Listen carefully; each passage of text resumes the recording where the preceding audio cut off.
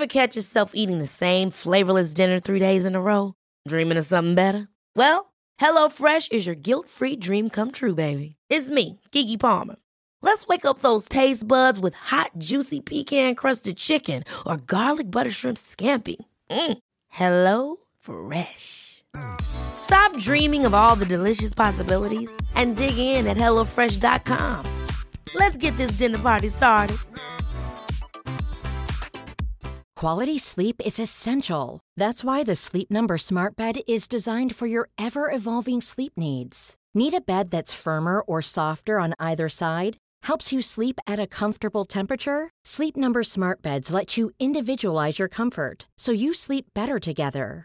J.D. Power ranks Sleep Number #1 in customer satisfaction with mattresses purchased in-store. And now, save 50% on the Sleep Number Limited Edition Smart Bed for a limited time. For J.D. Power 2023 award information, visit jdpower.com/awards. Only at a Sleep Number store or sleepnumber.com. Begreppet ateism känner vi de flesta till.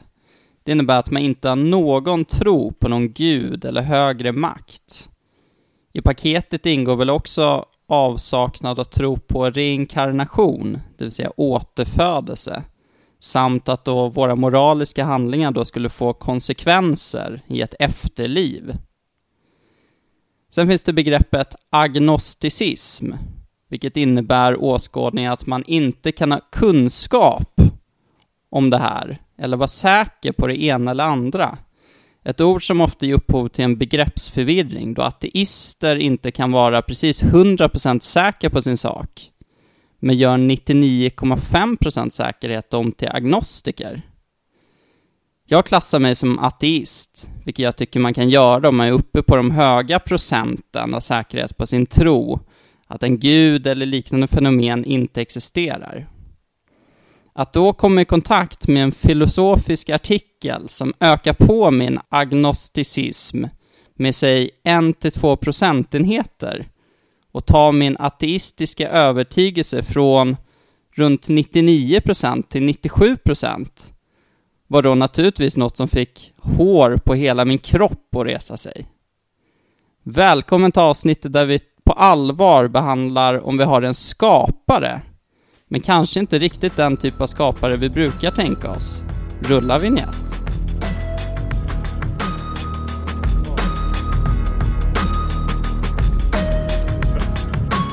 Ja, precis.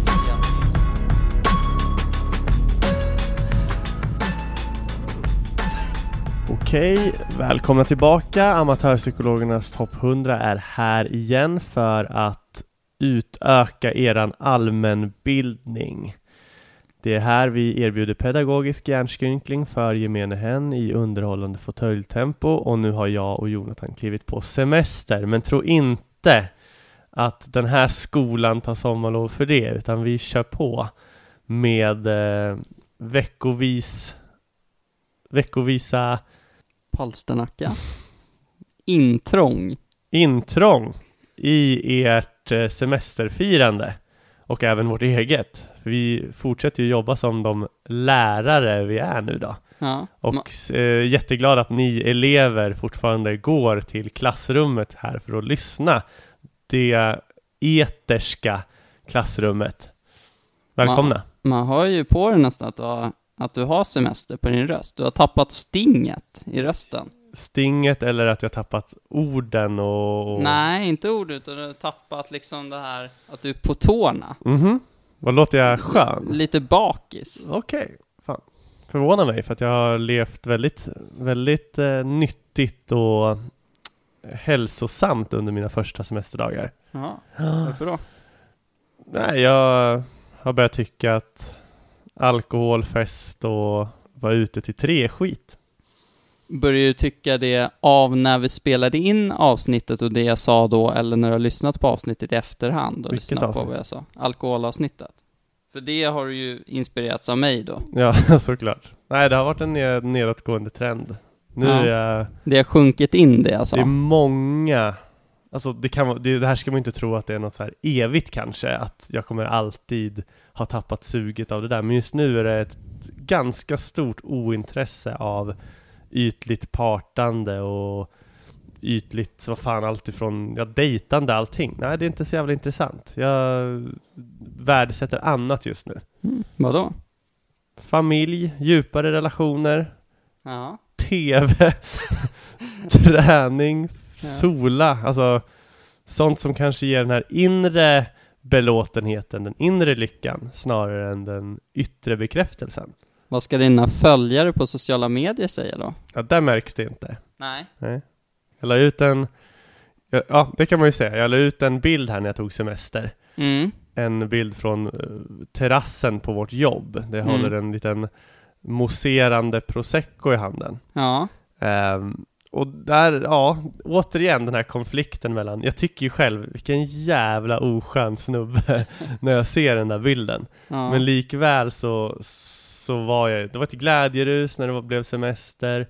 Jag var jävligt liksom taggad och det där är ju jobbutstyrseln och hela den biten, att jag bara ville ta en bild som förkunnar att jag har semester, som var lite lyxig på något sätt liksom. Men samtidigt tycker jag att fan, det där är ju ingen person jag vill lära känna om jag hade sett någon random se ut sådär. Nej. Det var väl 5-6 stycken i ett bräde som avföljde dig. Det var en jävla avföljningsfolkrörelse som satte igång efter den där. Folk avföljde mig som, alltså så aldrig till någon annan bild. Och då har man lagt upp provocerande skit förr. Men det var liksom, folk flydde fältet. Jag försökte tänka, för du skickade ju en bild på mig på alla som hade avföljt, vilket jag tyckte var otroligt roligt att du kunde bjuda på. Och jag funderade på vad det var som gjorde att, för att visst, du såg ju oskön. Ja, men vad fan, det är ju sådana där bilder lägger ju folk upp. Alltså visst, jag förstår lite, du såg lite oskön ut, men samtidigt det är ju så där Instagram är, så jävla farlig var den ju inte. Nej, jag vet inte. Dels det, men sen själv så har jag ju någon slags bild av att jag vill inte vara så där, eller vara en sån som ser ut så där. Nej. Men likväl, det är något som drar till det ändå. Ja. Du såg inte ut som en socialdemokrat. Nej, så är det ju. Och du såg inte ut som en Löfven-kramare. Nej, vilket jag kanske inte är till 100%, eftersom jag tycker att det har gjorts enorma felaktigheter här och så. Men visst, jag är ju en sosse med stil i botten.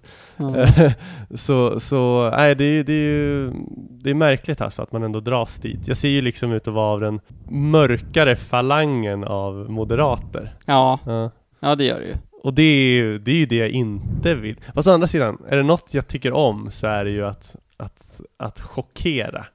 Ja. Att jag kanske nästa bild tar för en åsikt om att höj skatten för helvete. Ja. Inte kanske man skriver så, men du fattar grejen. Ja. Men på Instagram är det inte lite, alltså det känns som att folk generellt strävar mycket efter att se väldigt citationstecken nu borgerliga ut ju, för att det på något sätt ger sken av framgång. Absolut. Det är därför jag inte tycker att just på Instagram att det blir så konstig bild, för det är bara en så här titta vad framgångsrik jag är bild, vilket är typ allas mål på Instagram. Stå med en prosecco för 79. Ja. Det är inte att det skriker. Ja, men det var ju framgång slips, på annat solglasögon, H&M-glasögon, välkammad frisyr. Ja. Vad kostade frisyren? 290. Ja. Du ser, det är ju socialdemokratiska segways i hela bilden om man finkammar lite. Ja. Så jag luras ju mest bara. Du kanske skulle ha gjort som en modetidning, att du skulle ha skrivit såhär, solglasögonen från H&M 79 kronor. Slipsen från... Eller som bloggare som, de kanske får någon slags spons för det, men som att folk bryr sig. Så. Ja, precis. Att de skulle se det som modebild och vilja alltså, det hade varit superpretto om jag skrev ut det. Jag kan för sig säga att det är en tigerkostym. Ja, vilket får mig att tuscha. Men det är ju Vingåker-kostymen. Jo, men fan, det är väl inte så att blå personer, alltså som röstar blått, inte taggar till av reor. Nej, fast jag tror sossar taggar till mer av reor. Jag tror de har sina ställen där det alltid är billigt.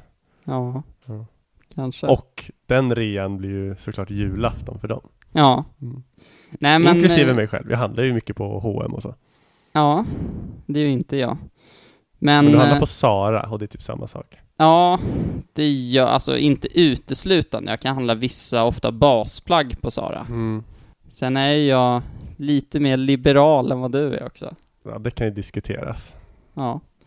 Men, ja, sammanfattningsvis så... Jag gillar inte tron att bara för att man har vinklas åt socialliberalt håll eller rött håll, att man liksom ser det som icke-liberalt. Men det är ett annat avsnitt kanske. Det är ett annat avsnitt. Eller inte. Kanske. Då kommer jag sopa mattan där. Nej, det tror jag faktiskt inte. Sammanfattningsvis, jag roades över alla avföljningar du fick. Hade du fått, undra vad gränsen hade gått när jag hade tyckt synd om dig? Om du hade fått så här 110 avföljningar. Men nu blev du typ bara 10. Ja. Och det är ändå, det är sjukt. Ja. Så vänner typ, alltså så här, eller så här, inte nära vänner och inte kanske vänner så heller, men alltså så här, folk man känner bra. Ja. Så, va? Vad i Jesu namn, tänkte jag. Ja, man kan inte, men å andra sidan, det är väl kul att kunna påverka opinionen, att man inte är någon som folk skiter i, utan man kan irritera folk. Ja. Det är ju nästan, det är ju bättre det än att vara bättre ökänd än okänd. Lite så. Ja. Där har vi mig. Ja. Något annat kul? Förutom att vi firar semester. Och du vill ju prata om vädret. Ja, eller jag var ute igår då. Och övertygelsen var från väderapparnas sida att det kommer inte vara ett enda moln på himlen 12-4 typ. Och jag gick ut där typ i 12:30 och det var fortfarande lite moln. Tänkte jag, men att den segar någon halvtimme eller timme, det gör väl inget. Men sen ska jag ha min klarblå himmel. Alltså, en timme senare fanns det ingen blå himmel. Alltså det var tandläkarväder, för att citera Lars Winnerbäck. Ja. Det var liksom oktober och jag låg nere på Hornsbergs strand och molnade, alltså solade då, i typ 1-2 timmar och vägrade ge upp liksom. Men jag blir så jävla trött på dels väderapparna i sig. För att det är ju sjukt hur fel de har ofta. Alltså hade folk varit rättvisa hade ju väderapparna fått mycket mer skit än typ SJ som folk klagar på gladeligen. Utan att sätta sig in i andra aktörer som kan ha med tågförseningar att göra. Väderapparna är ju röva. Jo, det är de kanske. Statistiskt sett så går ju fler tåg i tid än att väderappar har rätt. Ja. Jag antar att de gör sitt bästa och att de kanske har samma typ av meteorologiska bas, de här väderapparna. Tror du inte det? Ja, men det är ändå många olika. Alltså YR och SMHI och typ den här Klart.se, de visar ju lite olika. Klart.se har ju fördelen att dyka upp först. Jag kollar ju alltid på den här appen som finns i iPhone redan. Den är väl den mest värdelösa. Det är säkert. Jag googlar faktiskt, om jag ska vara ärlig. Och då kommer Klart.se upp först. Jag orkar inte. Jag är oftast inomhus på gymmet, så att det spelar inte stor roll. Du vill ju kanske inte ha så jävla fint väder då i alla fall. Nej, men jag antar att det är väl svårt. Alltså, det som blir fel, det är väl tidsramarna som kan bli lite snea. Det vill säga att molnen kommer 3-4 timmar för tidigt eller för sent. Och det är det som ger sken av att det blir helt snett. Det blir oftast inte regn när det prediceras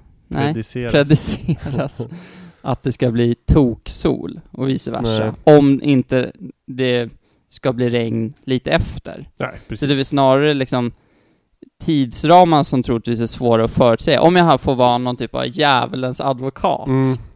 Ja, men visst. Vilket jag bara vill för att problematisera. Jag håller såklart med om att det är röva. Bra. Men jag tror att de gör sitt bästa. Ja, så kan man ju förhoppningsvis säga. I lördags dock var det lite bättre väder. Då var jag på Vanadisbadet.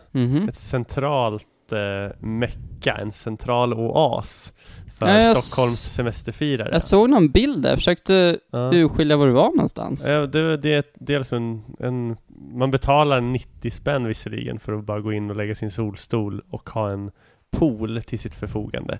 Där njöt jag. Ja. Så det är tips. Jag är inte sponsrad av Vanadisbadet, men nice var det. Nej, vi är inte sponsrade av väderapparna heller. Det tror jag de förstår. Ja. Kanske av SJ, eftersom vi försvarar en gång efter annan. Ja, det är den bästa reklamen. Nej, jag tänkte väl bara säga, jag tänkte ge dig lite rätt. Halvt. Jaha. Och det där betyder ju att jag har helt rätt, att du inte vill ge mig. Ja, jag tycker du var extrem åt ett håll och jag var extrem åt ett annat håll. Så jag tänkte faktiskt göra en pudel här, roligt nog, om Pavlovs hundar och klassisk betingning. Jag tycker du var för snäv i ditt så här, vad som kan räknas som en klassisk betingning. Att när ett stimuli presenteras så måste det vara någon form av kroppslig reflex som är det som är den klassiska betingningen. Medan jag sa att hör jag låten We Shall Overcome så tänker jag på Birgit Friggebo i Rinkeby 92. Att det liksom bara kan vara en ren association, en tanke. Och den är inte heller helt rätt. Men så det måste vara ett mellansteg av en känsla, och det tycker jag kanske att jag var lite dålig på att förklara. Att om We Shall Overcome skapar en känsla av obehag eller att jag garvar till, alltså känslan som blir av den, som i sin tur beror på en association till Rinkeby 92 när Birgit Friggebo ville att alla Rinkebybor skulle sjunga We Shall Overcome. Om det, alltså det är ju, den här känslan är väldigt viktig för att man ska kunna räkna det som en klassisk betingning. Och för mig lät det i det avsnittet som att bara presentationen av den låten och tanken på Birgit Friggebo, att det räcker. Men det är ju den här, som du sa, och det är därför jag vill ge rätt, den här känslan som uppkommer av spontanitet, reflex, något jag inte styr över. Det måste ju vara en intermediär för att man ska räkna det. Så därför vill jag ge dig lite mer rätt där. Tack. Och att kalla klassisk betingning enbart för learning by association, som det dock stod i boken, går att liksom, man måste grotta lite mer i det. Så varsågod. Tack. Så passer kanske inte alltid har rätt? Nej, inte. Man måste nog sätta sig in och vända och vrida lite. Passer ägnar sig åt fake news. Passer som har skrivit boken Psychology, som jag tror nästan alla psykologiutbildningar på högskole- och universitetsnivån börjar med. Det är liksom den allmänna psykologiboken, Bibeln.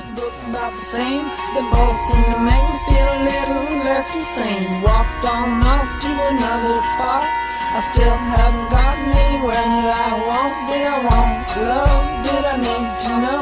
Why does it always feel like I'm caught in an undertow?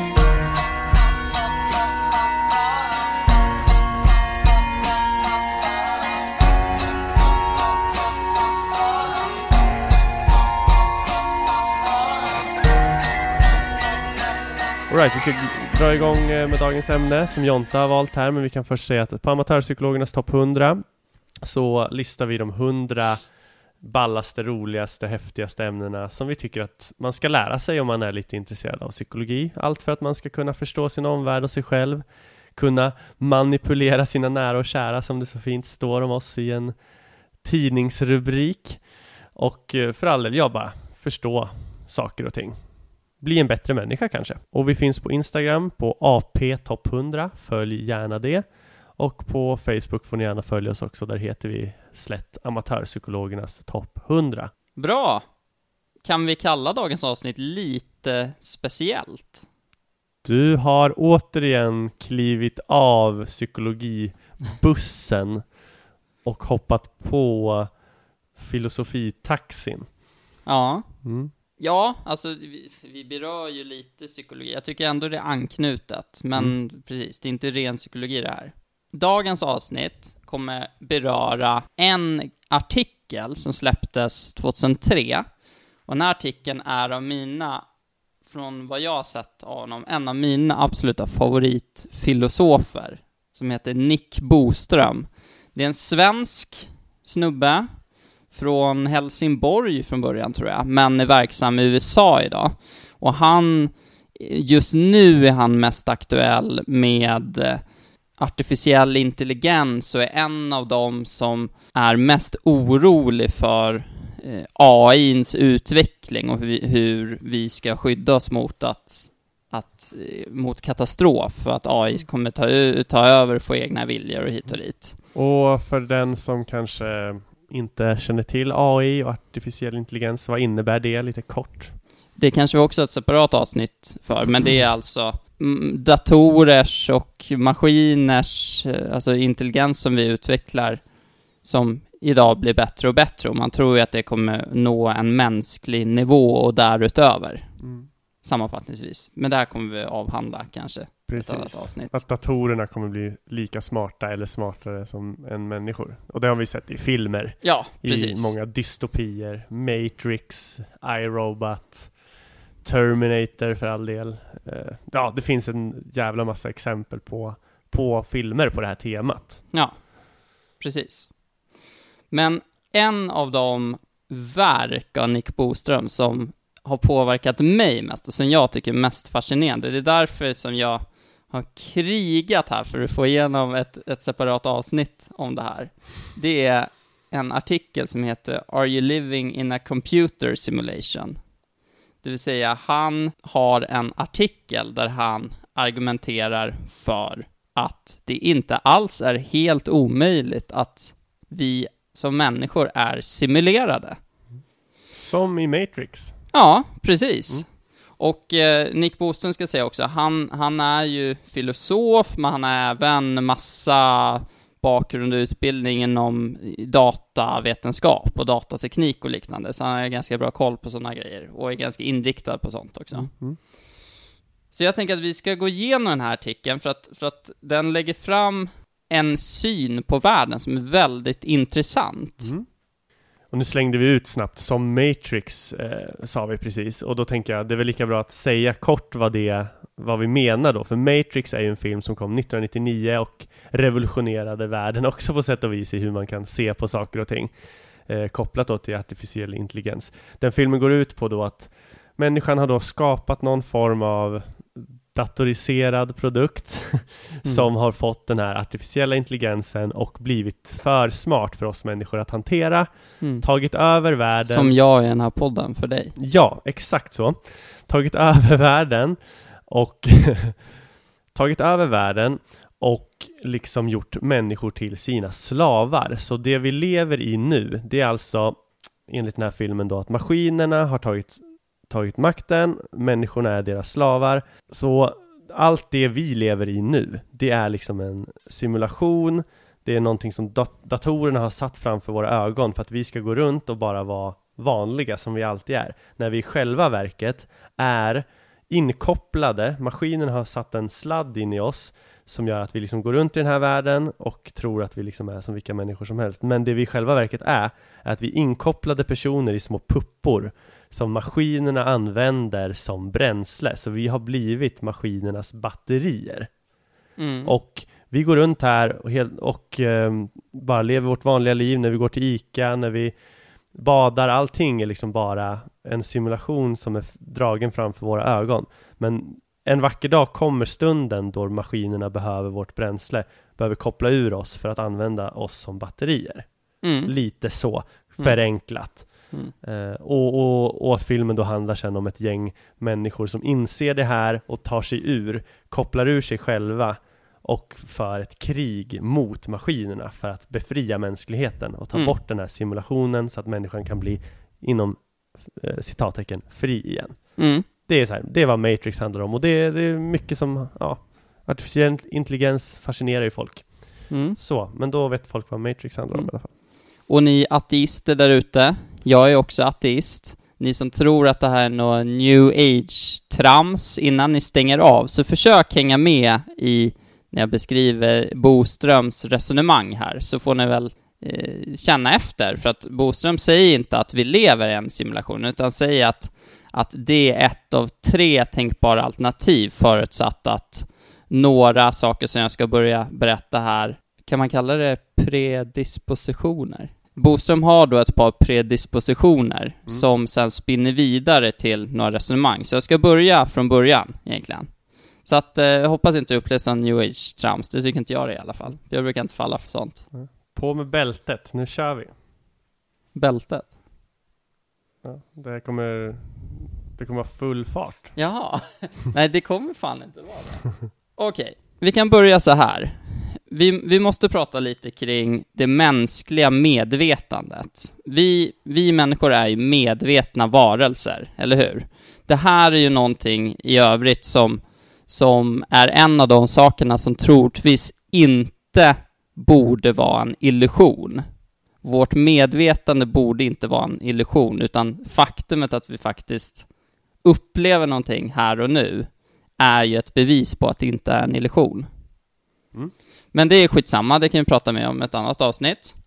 Men det många inom filosofin och många inom fysiken och liknande är idag överens om att ett medvetande är inte helt beroende av den lilla degklump som kallas hjärnan, utan det är troligtvis en fysisk möjlighet att skapa ett medvetande i en annan form, till exempel i en datarelaterad form.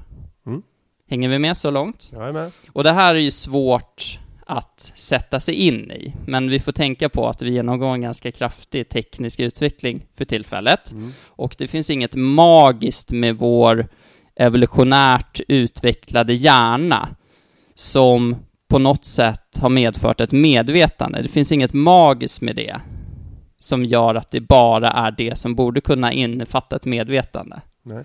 Så försök ta in det här med, fast det här är ganska abstrakt att prata medvetande och sådär. Det vi också ska säga om medvetande är att det är någonting man vet väldigt lite om. Man har inte hittat något centrum i hjärnan för det och hit och dit. Det är sånt abstrakt begrepp. Vad är medvetande? Ja, precis. Det här är en av de predispositioner, förutsättningar som vi måste acceptera om vi ska gå vidare i det här resonemanget. Det vill säga att ett medvetande kan troligtvis existera. Och i takt med att den artificiella intelligensen blir starkare och starkare och smartare och smartare och mer människolik, så kanske medvetandet kommer längs vägen bara. Eller så lyckas vi som människor skapa medvetandet när vi har mer kunskap om det. Det vet vi inte i dagsläget. Men vi måste köpa teorin om att det är inget magiskt med vår hjärna som genererar medvetande.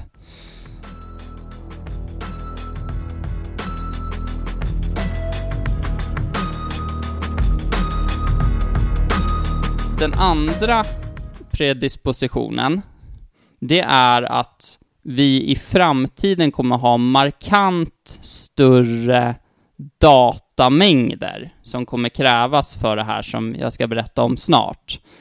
Och nu pratar Boström här i siffror som jag inte hänger med i, men han har ju räknat lite på att det är rimligt att det kommer finnas en datamängder och det minne och hit och dit som krävs för att det här ska bli möjligt.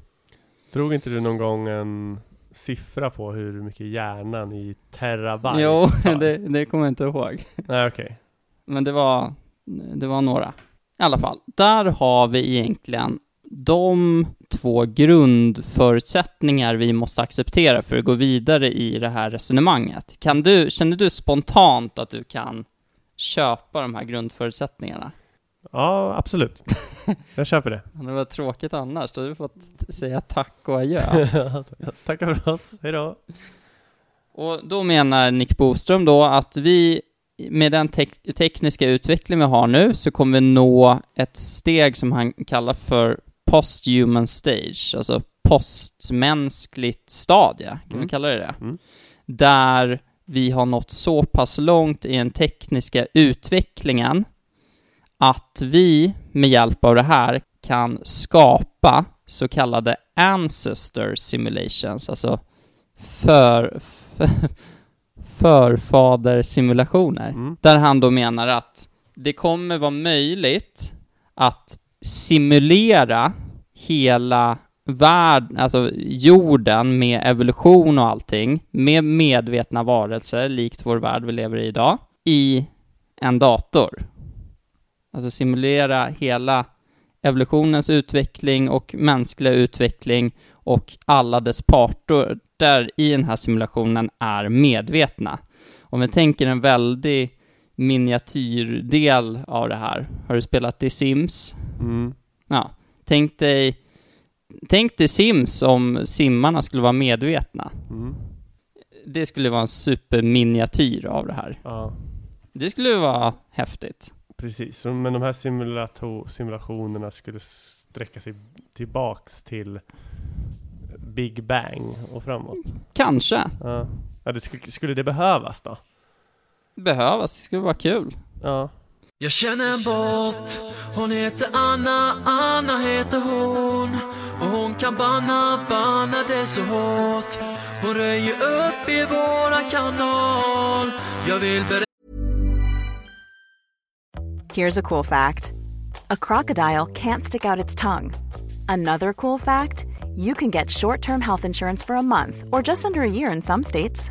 United Healthcare short-term insurance plans are designed for people who are between jobs, coming off their parents' plan, or turning a side hustle into a full-time gig. Underwritten by Golden Rule Insurance Company, they offer flexible, budget-friendly coverage with access to a nationwide network of doctors and hospitals. Get more cool facts about United Healthcare short-term plans at uh1.com. Many of us have those stubborn pounds that seem impossible to lose, no matter how good we eat or how hard we work out. My solution is PlushCare. PlushCare is a leading telehealth provider with doctors who are there for you day and night to partner with you in your weight loss journey. They can prescribe FDA-approved weight loss medications like Wegovy and Zepbound for those who qualify. Plus, they accept most insurance plans. To get started, visit plushcare.com/weightloss. That's plushcare.com/weightloss. Quality sleep is essential. That's why the Sleep Number Smart Bed is designed for your ever-evolving sleep needs. Need a bed that's firmer or softer on either side? Helps you sleep at a comfortable temperature? Sleep Number Smart Beds let you individualize your comfort, so you sleep better together. JD Power ranks Sleep Number #1 in customer satisfaction with mattresses purchased in-store. And now, save 50% on the Sleep Number Limited Edition Smart Bed for a limited time. For JD Power 2023 award information, visit jdpower.com/awards. Only at a Sleep Number store or sleepnumber.com. Berätta för dig att jag känner en båt. Jag känner en båt. Hon heter Anna, Anna heter hon. Och det här är ju, då kommer vi ju då till 3 möjliga utfall, förutsatt att de här förutsättningarna är uppfyllda, om man tror på dem. Det finns möjlighet att skapa förfädersimulationer. Då är ett av de här utfallen är att vi kommer aldrig nå ett postmänskligt stadie. För att vi kommer bli utrotade innan vi når det. Antingen av utrotade vad som helst. Vi kanske krigar sönder oss själva, naturkatastrof, Armageddon, AI:n tar koll på oss eller liknande. Då har jag sett lite andra resonemang från Boström som menar att vi inte har sett tecken på en art i universum som har nått en posthuman stage är i sig ett tecken på att vi inte kommer nå det rent sannolikhetsmässigt. För att om någon annan art i universum skulle ha nått posthuman stage så borde vi ha hört av dem, för att då har de kommit så långt att de borde kunna kommunicera med oss och kolonisera andra planeter. Så att första alternativet, det är att vi kommer inte nå ett posthuman stage. Vi kommer alltså bli utrotade. Och i det alternativet så ingår då att då är du och jag inte simulerade. Nej. Då är liksom verkligheten så som vi tror att den är, ungefär. Den säger, vi kommer aldrig nå ett stadie där vi skaffar oss den kunskapen att simulera vår värld. Nej, precis. Stämmer. Sen kommer vi till alternativ 2. Säg att vi når ett posthuman stage och Och Posthuman Stage är förmågan att skapa simulationer? Ja, i princip. Ja. Det är en framtid som, hur avlägsen den är, Boström säger att den skulle kunna vara bara några decennier framåt. Men även om man tror att den kanske är flera tusen år framåt, så det pajar inte argumentationen så att säga. Så alternativ 2 är att vi når ett posthuman stage. Vi har möjlighet att göra förfädersimulationer, men det finns inget intresse av att göra det. Eller vi har lagar och regler mot det för att det kan framstå som oetiskt. Tänk vad mycket lidande man skapar och liknande. Eller det är väldigt begränsat. Säg att vi har kanske datakapaciteten för det, men att det är väldigt kostsamt. Det är omständigheter i den här framtida världen som gör att vi har inte intresse eller vill inte göra några förfädersimulationer. Varför skulle det här ge lidande och så då? Ja, det kan man ju diskutera. Vi lider väl. Alltså, inte du och jag, men det är många som gör. Jag bara tänkte, om man nu kommer fram till den här förmågan att skapa simulationer. Säg att man gör det nu då. Ja. Att allt har varit äkta fram till 2017, men nu knäcker man koden och kan skapa simulationer. Ja. Varför skulle man då simulera evolutionen? Eller skulle man inte bara låta allt vara som det hade varit fram till nu?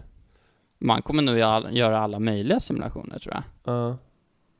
Det skulle vara roligt. Någon kommer väl köra evolutionen. Men där tappar du mig. Varför skulle man göra det? Den finns ju. Givet att det är så jag sa. Fram till nu har det inte hänt. Men så kommer någon på det. Ja, varför gör man spelet till Sims? Eller? Jag antar att det är samma anledning. Jo, men ja visst. Man kan väl göra ett datorspel över evolutionen. Men hur skulle man simulera in oss i det? Hur menar du simulera in oss? Alltså man skapar karaktärer i simulationen som är medvetna. Ja. Alltså som, det behöver inte vara karaktärer som har fysiska kroppar, utan det är ju avatarer i en värld som upplever att de har fysiska kroppar. Men okej, jag förstår. Så någonstans, kör din tredje då. Ja, och här menar ju Boström då att gör man en simulation, för han menar ju man kan inte simulera hela universum, men man kan simulera, att vi ser universum och vi ser stjärnorna, men stjärnorna kanske inte finns i den, alltså om vi skulle åka dit. Men det kommer vi inte göra i dagsläget. Nej. Och att man även kan reboota, om det blir någon bugg eller liknande, så kan man skoja till det lite med folks minne och sådär.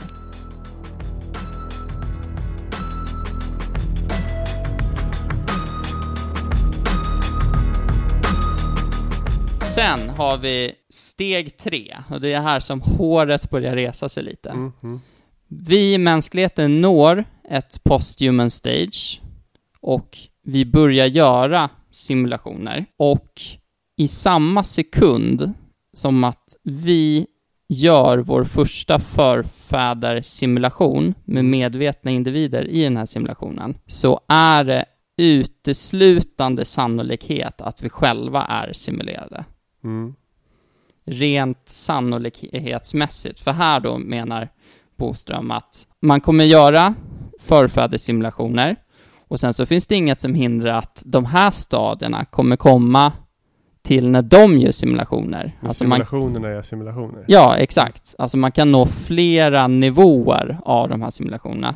Och till slut så blir de uteslutande flesta medvetna agenter är ju simulerade. Och då är det ju otroligt liten sannolikhet att man själv lever i den verkliga världen, så att säga. Ja. Om man når till den tekniken att man kan göra det här, så blir det ju osannolikt att det aldrig har gjorts förut. För då är det ju möjligt att nå det steget. Ja, precis. Så då är det i princip otänkbart att vi inte är simulerade. Så rent konkret, du och jag kan egentligen vara programmerade datorer, om man ska säga så då. Ja. Vi kan vara det, och så har vi fått allt vi lärt oss, allt vi kan, liksom så här, vad ska man säga? Ja, alltså det kan vara, alltså det är ju självlärt på samma sätt. Att vi går runt och tror att vi blir till av sex. Ja. Vad säger man om det då? Alltså, så kanske det funkar i världen också på något sätt, liksom. Men att man ändå är embryot ändå skapas utifrån i den här, ja precis, i den här simulationen. Jag tror vi kan vara programmerade till att föröka oss, för att om vi har sex så blir våra ettor och nollor, skapar det någon slags automatisk datoriserad respons som så småningom ger en avkomma. Ja, eller så funkar det bara precis som det gör, men att varje ny avkomma är skapad av vår skapare, det vill säga simulatören. Men simulatören kanske programmerade in i oss att vi kan bli föräldrar genom samlag. Ja. Och det är också bara en förlängning av ettorna och nollorna. Ja, kanske. Det är ju en avvärjningsmanöver. Annars skulle det kanske vara misstänksamt. Men det här är ju en av 3 utfall då som Nick Bostrom tänker sig, förutsatt att de här 2 predispositionerna funkar. Och det gör ju då, han säger ju inte alls att vi är simulerade. Man menar att det är en av 3 utfall. Och det här då, som jag ville säga i inledningen, det här är ju så spännande. Jag tror inte att vi är simulerade. Men det här gör att jag blir några procent mer agnostisk inför att man kan ha en skapare. För att jag tycker att det här resonemanget funkar. Det funkar mycket bättre än något resonemang jag någonsin har hört från en religiös person. Ja. Är det? Ja, alltså, och men det här är ju också, ska vi ställa de här mot någon slags, alltså vi har ju spytt över Maslow och Freud. Ja. Det här är ju ett resonemang som han får ju lite ryggen fri för att han är filosof och tänker och sådär och bygger upp det med någon slags formler hit och dit. Men hade den här lärts ut i grundböcker i psykologi, som att så här är det, då hade det hade varit samma humbug som... Menar du så här är det utifrån att det finns... Nej, men alltså, han säger inte så här är det, utan ger ju 3 olika potentiella utfall. Han lämnar det ganska öppet på så sätt. Och han lämnar ju även de 2 predispositionerna ganska öppet. Ja, precis. Jo, men det här är ju skitkul. För vi vet ju inte... Det kan ju vara så att det är stopp. Vi kanske inte kan skapa medvetande. Alltså, det kanske är stopp där. Då är vi ju inte simulerade. Nej. Men troligtvis så är inte det omöjligt. Och som sagt, dagen vi gör vår första förfädersimulation, då har vi beviset på att vi lever i en virtuell värld. Vad innebär en förfäderssimulation då? Med hjälp av datorteknik skapar en simulering av en värld med medvetna varelser, likt den vi lever i.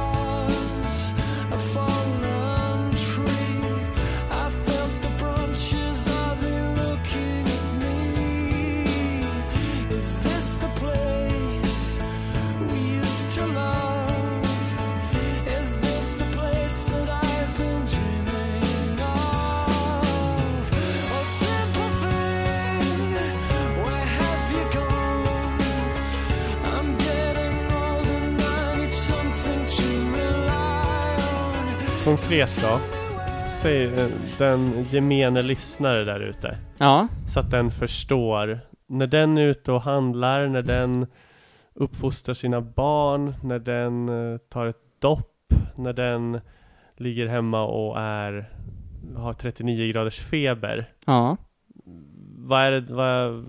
Berätta. Vad är det den upplever då? Alltså den upplever precis det som den tror att den upplever. Det här, om det skulle vara så att vi lever i en simulation, det påverkar inte så jävla mycket egentligen. Vi har kvar våra upplevelser, vi har kvar vårt medvetande. Det är lika äkta, även fast vi kanske inte lever i den absoluta världen, utan vi lever i en värld som har tilldelade fysiska lagar eventuellt, om de inte liknar de som i simulatörens. Och vi lever på med våra liv som vanligt. Men här så ställs ju då frågan öppen. Alltså lever man i simulerad verklighet, då blir det ju andra förhållningssätt till reinkarnation och huruvida man belönas eller bestraffas för moraliska beteenden. Det vet man ju inte heller. Och det är ju absolut inget jag tror på heller i dagsläget. Men som sagt, att få bli någon procent mer agnostisk. Tveksam. Tvivlare. Ja, det tyckte jag var coolt. Och nu menar jag ju så här, nu är jag fortfarande 97% ateist. Så att jag är ju fortfarande bergsäker på att det inte är så. Jag tyckte ändå var det häftigt att få en liten gnutta tveksamhet. Håller med. Det tycker jag folk kan få. Ja, och bara koppla till Matrix där igen då. Även om du kanske inte vill göra den kopplingen 100% så. Men där resonerar de ju så också. Nej, men vad fasen. Det man i den här simulerade världen de vet att de är i. Ja. De känner ju att det är något som saknas. Det här känns inte äkta.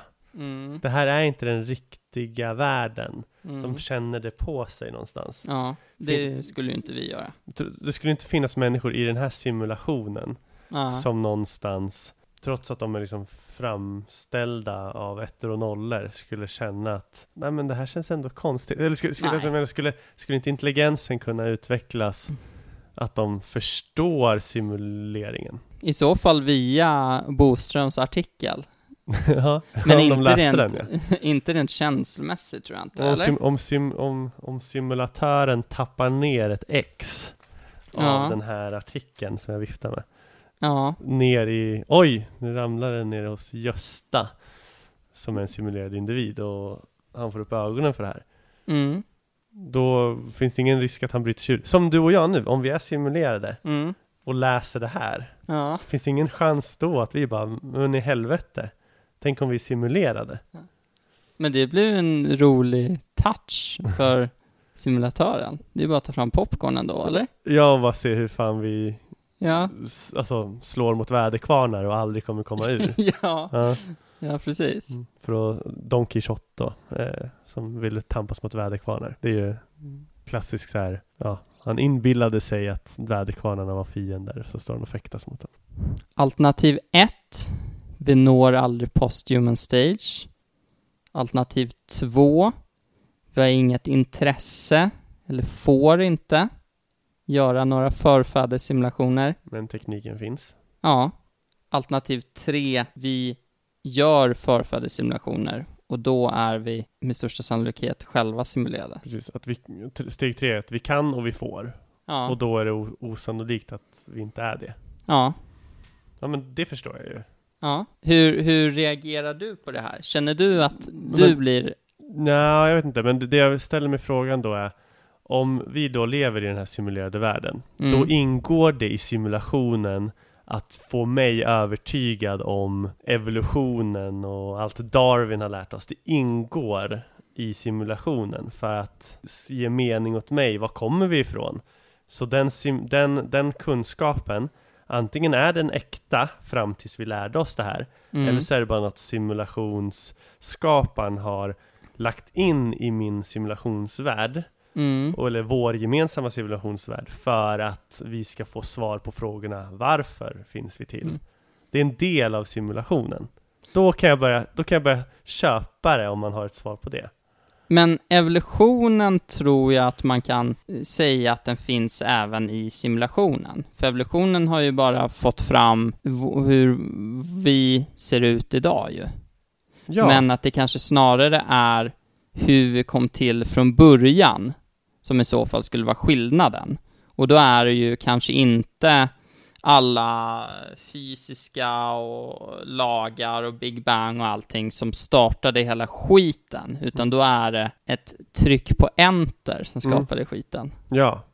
Det är ju det som skulle vara skillnaden. Sen är ju världen, alltså den är ju lika verklig för oss, men det som skulle vara skillnaden är att vi skulle vara skapade och de som har skapat oss kanske inte lever under samma fysiska lagar. Och vi lever inte i den absoluta verkligheten. Sen om det spelar någon roll eller inte, det vet jag inte. Ja, det är intressant skit. Ja. Men som sagt, jag vill vara tydlig med och säga att nu låter det som att jag sitter och predikar att vi simulerade. Jag ville försöka beskriva den här artikeln för jag tycker den är jävligt intressant. Men jag tror inte att vi är simulerade. Men jag kan mindre avfärda det här resonemanget än jag kan avfärda resonemangen från alla religioner som finns idag. Men jag vill bara ha ett svar från dig. Ja. Givet att vi har simulerade så kan det vara så att allt vi lärt oss om vårt ursprung, vår evolution, hur det förhåller sig hit och dit, allt det kan ha varit regisserat av simulatören för vår skull. Säg bara att det kan vara så. Menar du att de har regisserat att evolutionen ska ske som den gör? Eller att vi har lärt sig att evolutionen har skett som den har gjort? Ja, det är väl i så fall regisserat, ja. Mm. Och det kan också vara så. Säg att den första personen som kom på att man kan göra så här kom på det 1983. Då kan det ju vara så att allt som har hänt fram till 83 stämmer. Evolutionen finns, den är äkta, den är inte något som bara har satts framför våra ögon för att vi ska få svar på frågor. Det har hänt, allt som hänt fram till 83 är sant. Men det som skedde 83 när Henry Simulation, om vi kallar honom så, kom på att så här kan man ju göra. Och så har han simulerat världen från 1983. Ja. Då, alltså att allt det som hände fram till det har hänt. Men det som hänt efteråt är en simulation. Men att han har lagt in i simulationen att det som hände fram till 83 är en del av vår simulation. Förstår du vad jag menar? Men då skulle det vara någon som har hittat den tekniska, alltså möjligheten att simulera 83. Att simulera, att från 1983 koms tekniken på att simulera världen. Alltså rent teoretiskt så kan man göra så som du säger, tror jag. Men sen så har man ju uppenbarligen inte den tekniken 83. Och inte nu heller. Att kunna göra sådana simuleringar. Nej, men fast det ingår väl i den här tänkta världen att det kan redan vara gjort. Och att nu i simulationen där du och jag lever så har vi inte kommit dit i vår simulation att skapa ytterligare en simulation. Alltså att det redan är gjort, absolut. Men då är det ju av en art som har nått posthuman stage. Så att år 1983 för oss, ja men precis. Alltså menar du att det är en annan mänsklighet som för vårt 1983 har nått posthuman stage då? Nej, men att den som regisserar vår 83, det kanske var, så att 83 skedde något som gjorde att världen blev helt förändrad, men tekniken fanns för en simulation. Och den här Henry Simulation skapade då den simulationen som består av våra föräldrar, består av våra mor- och farföräldrar och kunskapen om historien. Den består av oss, den består av allt vi ser, allt vi gör. Men den skapades 83. Okej. Förstår du vad jag menar då? Ja. Så att den liksom, i den simulationen har de sagt, ja men Anders, det ska vara Ulfs pappa. Elisabeth ska vara Ulfs mamma. Ja, så kan det vara. Sen är ju det otroligt osannolikt också att vi skulle vara typ de första simulerade varelserna. Väl. Men alltså rent teoretiskt absolut stämmer. Sen finns det ju också några grejer som Boström tar upp. Till exempel så finns det ju en möjlighet att man gör simuleringar där det bara är en individ som är medveten och de andra är skuggpersoner. Just det. Det är ju en tanke som jag ofta hade när man var liten. Man undrar om man själv kanske var den enda medvetna personen. Och det är ju det enda, det är väl det Descartes påstående utgår från. Jag tänker, alltså existerar jag. Alltså det enda man kan vara säker på, det är min existens. Och resterande kan bara vara ting för mig. Ja, precis. Så. Och då menar jag att om det skulle vara sådana simulerade världar, då är ju sannolikheten lite mindre att man själv är simulerad. För då är det ju bara en per värld som är medveten. Ja. Och det är det enda vi kan svära på ju. Ja, den tror jag ju. Sen känner jag väl själv att jag kan avfärda det påståendet ganska mycket ändå. Absolut. Men ja, det finns lite sådana brasklappar. Det här avsnittet kan ju alltid från flyga till tokbottennappa. Men det ska till en lyssnare med lite tålamod. Ja. Men det tror jag vi har gott om. För att det här är inte fart och fläkt alltid i våran podd. Eller typ så här jättelätt samma saker vi pratar om. Eller på de stora poddarna, Alex och Sigge, Filip och Fredrik Manér, där det bara pumpas ut name-dropping och lite roliga anekdoter. Vi är ju lite tyngre, och det här, visst, det här kommer vara eliten av tunga ämnen vi tar upp. Men jag tror på våra lyssnare. De håller ut till nu. Har ni några frågor så skriv till oss på Instagram.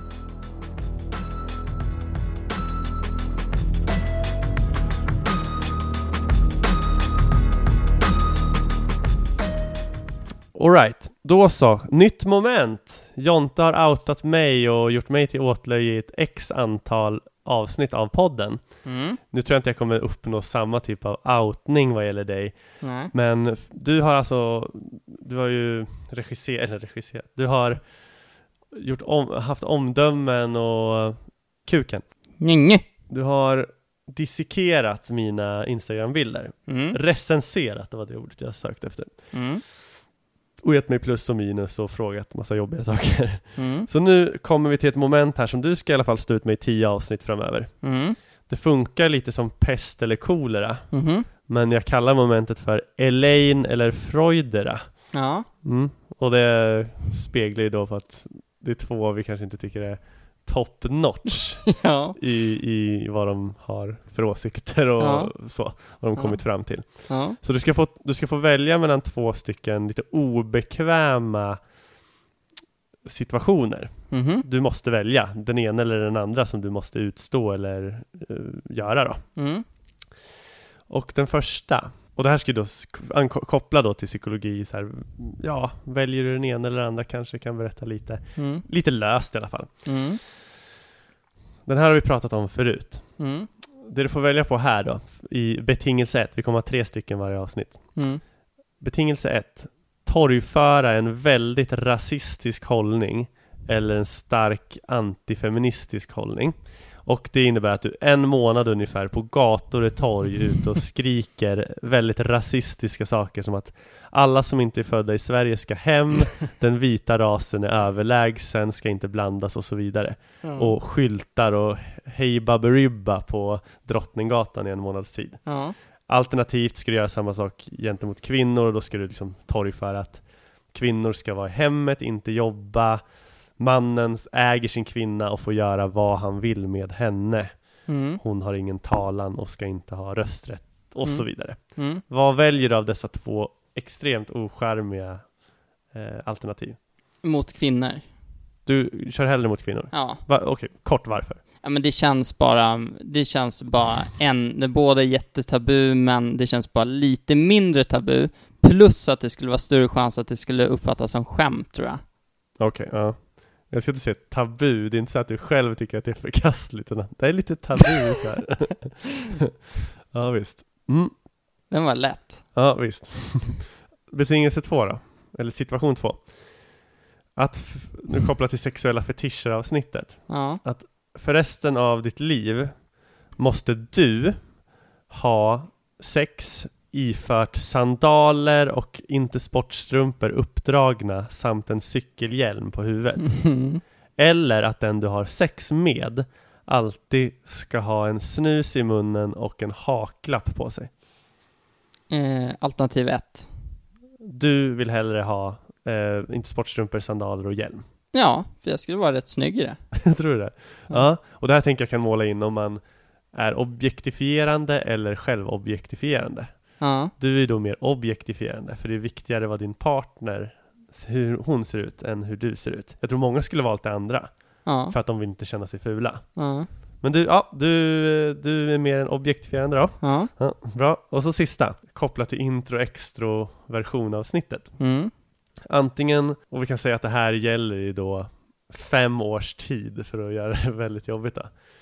Jobbigt arkiv med papper och pärmar, 45 meter under jord, inga fönster, 8-17 utan sällskap. Eller att vara säljare på gatan och kränga mobilabonnemang och stanna folk. Arkivet? Ja. Och kort varför? Jag är ju introvert. Alltså det skulle vara skittråkigt naturligtvis, men det skulle ju gå att uthärda. Det tror jag inte säljare och stanna folk på gatan skulle gå. Nej. Nej, man kanske kan copa mer om Ja. man arkiverar och komma på saker och underhålla sig själv. Ja, plus att det skulle gynna, för då skulle jag nog söka mig till mer sociala aktiviteter utanför jobbet också, tror jag. Ja, det är ju smart tänkt. Mm. Det var det. Kan det vara ett moment som flyger? Ja. Det är lite kul. Fan vad pinsamt det var. Var det? Nej. Men alltså, att ta ställning mellan obekväma saker, det gör ju att man får ryggen fri naturligtvis. Men det är jobbigt att säga, jag går ut och torgför att kvinnor ägs av sin man. Ja. Vilket du har gjort. Ja. Men bra, då ska vi kanske rappa ihop och säga tack och adjö. Ja. Du ska till Globen och hämta pass. Ja. Och jag ska förmodligen kanske sola. Ja. Eller följa med. Ja, eller följa med. Tack så mycket för att ni har lyssnat. Det har varit skitkul, återigen. Ett bra ämne, roligt, allting. Ja, bra. Ja. Och Jonte har ju varit drivande i det här ämnet och drivande i avsnittet. Och jag tyckte han gjorde det väldigt bra. Så idag ska jag och Jonte umgås utanför poddkontexten. Ja, det blir sjukt alltså. Ja, det blir sjukt. Vi får se om vi klickar. Ja. Ingen aning. Men kul att ni har lyssnat. Pedagogisk hjärnskrynkling för gemene hen i underhållande fåtöljtempo. Följ oss på Instagram, aptopp100.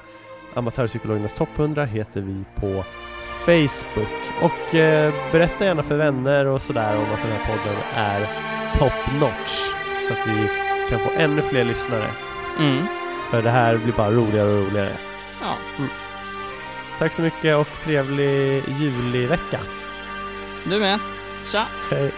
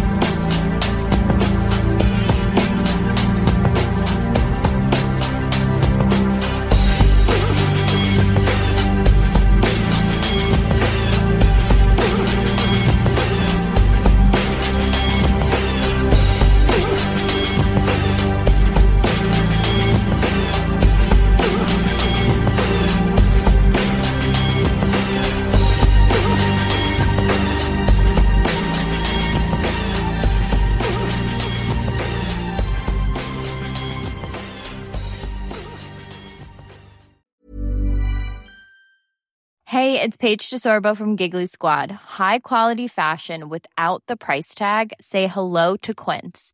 I'm snagging high-end essentials like cozy cashmere sweaters, sleek leather jackets, fine jewelry, and so much more. With Quince being 50 to 80% less than similar brands. And they partner with factories that prioritize safe, ethical, and responsible manufacturing. I love that. Luxury quality within reach. Go to quince.com/style to get free shipping and 365-day returns on your next order. Quince.com/style. Ever catch yourself eating the same flavorless dinner 3 days in a row? Dreaming of something better? Well, HelloFresh is your guilt-free dream come true, baby. It's me, Keke Palmer. Let's wake up those taste buds with hot, juicy pecan-crusted chicken or garlic butter shrimp scampi. Hello Fresh. Stop dreaming of all the delicious possibilities and dig in at HelloFresh.com. Let's get this dinner party started.